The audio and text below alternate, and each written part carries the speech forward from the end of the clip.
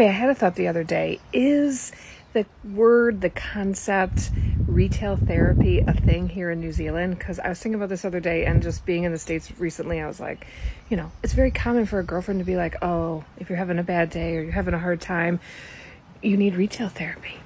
What does that mean? That means you go shopping to all the clearance racks. I mean, that's at least what it meant to me and my friends. Maybe it's different for other people, but just shopping, buying something new, something nice, makes you feel better. It doesn't actually solve the problem. Actually, probably not a good thing to pick up if you don't do it here. But I'm just curious if New Zealand, I'm assuming that they don't really, because clearance rack shopping isn't great here. So comment below, let me know. Shortcast Club.